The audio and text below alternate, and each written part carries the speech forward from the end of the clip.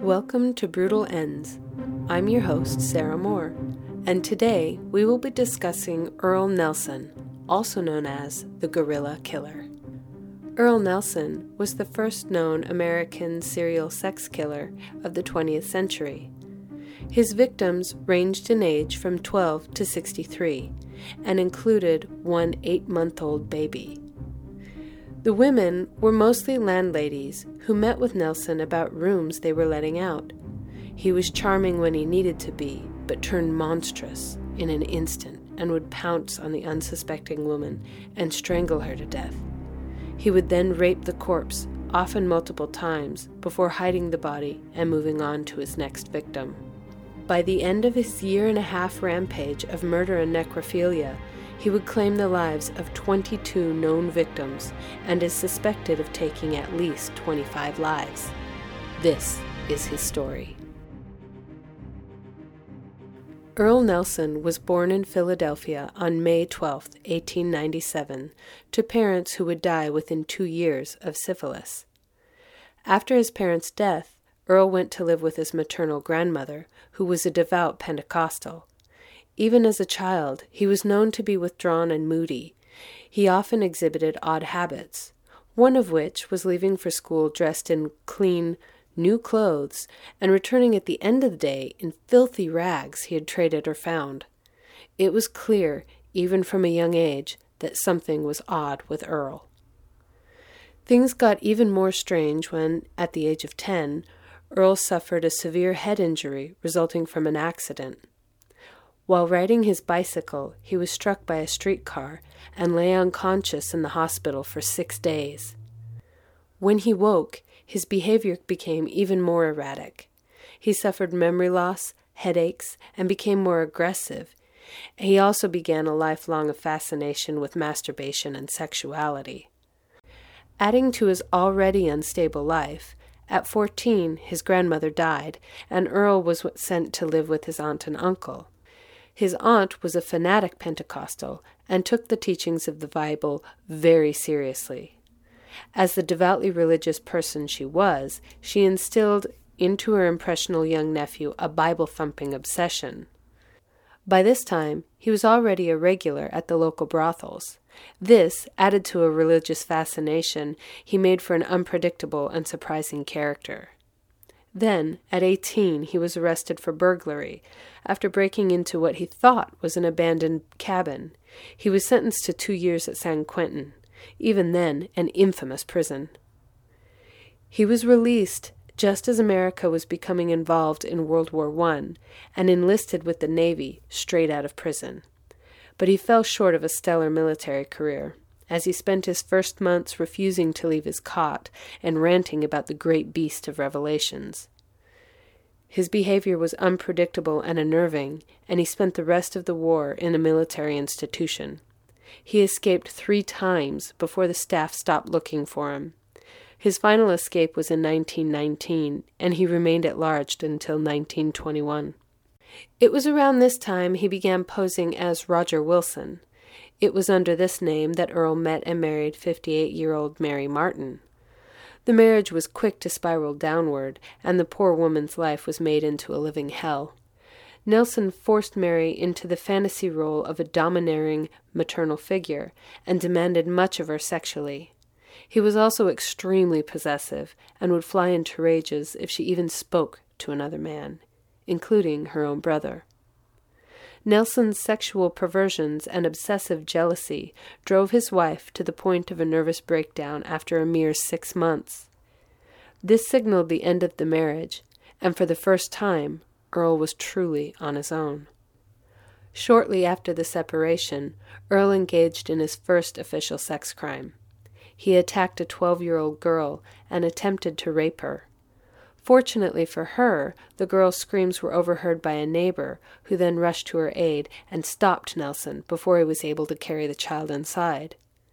He was determined to be mentally unfit and remained to the Napa State Mental Hospital.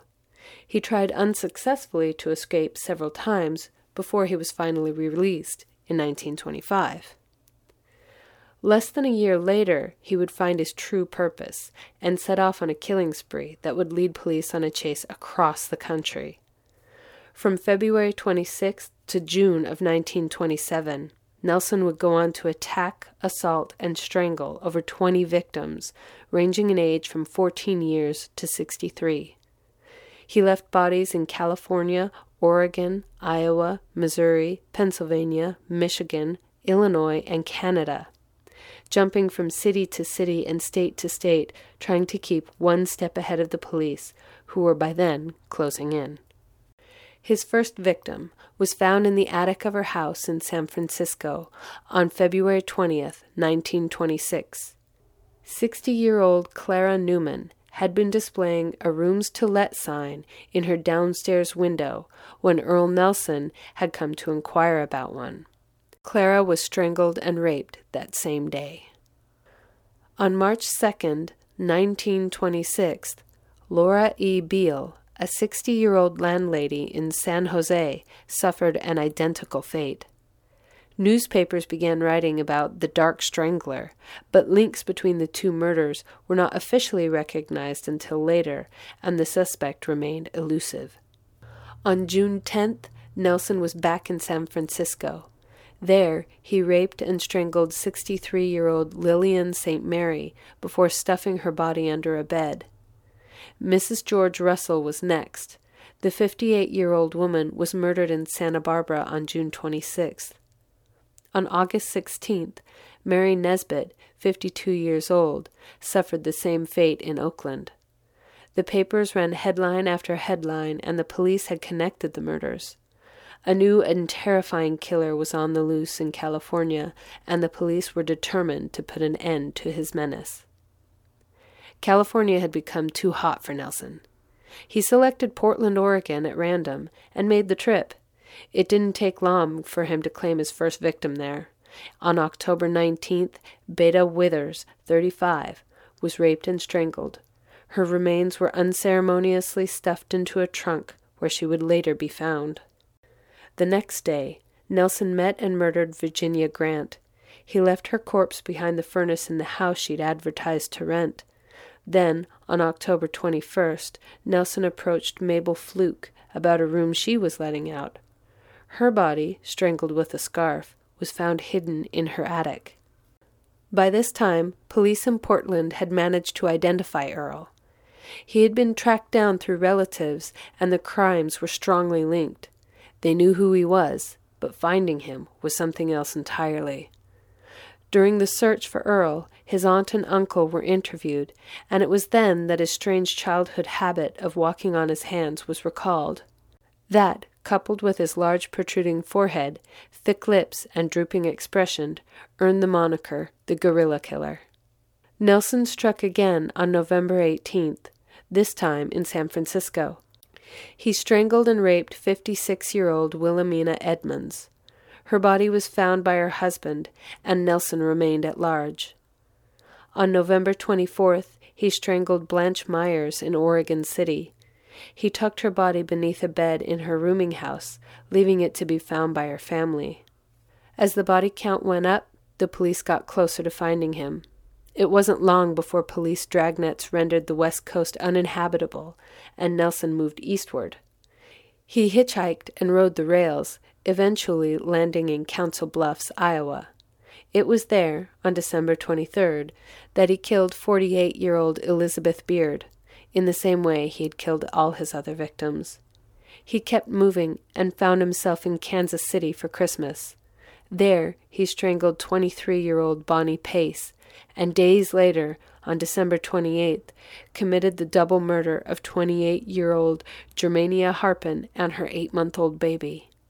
Nelson was quiet for a few months after that. Perhaps his bloodlust sated momentarily.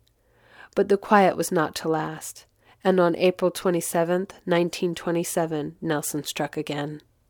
He strangled Mary McConnell, age 60, in his hometown of Philadelphia. A month later, in Buffalo, New York, the victim was Jenny Randolph, 35. He moved on then to Detroit, where he murdered landlady Minnie May, 53 years old, and one of her tenants, Mrs. Antwerp, on June 1st. and 2 days later he strangled Mary Seitzer, 27, in Chicago. Nelson feared police were closing in on him, and he sought to save himself from the gallows by crossing the border into Canada. He made it to Winnipeg and rented a room on June 8, 1927. There, he strangled 14-year-old Lola Cohen, the daughter of his neighboring tenants. The next day, he met and murdered housewife Emily Patterson. She was found bludgeoned and raped in her home, her body hidden underneath a bed. Emily's husband found her when, after worrying at her disappearance, he knelt down at the bed to pray for her safety. Hoping to cash in on his last crime, Nelson stole some clothing and resold it at a Winnipeg second-hand shop. He then spent the cash on a haircut, which turned out to be a mistake. The barber recognized Nelson from his wanted poster at a local post office. After Earle left the shop, the barber phoned the police. Nelson was picked up and jailed in Killarney, but he escaped after picking the lock on his cell with a nail file. He was recaptured 12 hours later, though, as he tried to slip out of town. The trial for the murder of Emily Patterson opened in Winnipeg on November 1st, 1927. Only 2 witnesses were called by the defense, his aunt and former wife, to support Nelson's insanity plea. Ultimately, he was found guilty of murder and was hung on January 13th, 1928.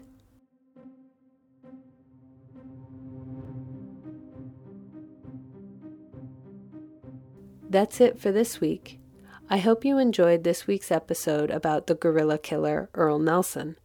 If you like the podcast, please subscribe and feel free to leave us a comment, as it helps others find us more easily. Help spread the word by liking us on Facebook or following on Twitter and Tumblr. If you have any questions, comments, or an idea for a podcast, send us a message at info@brutalends.com. Until next time.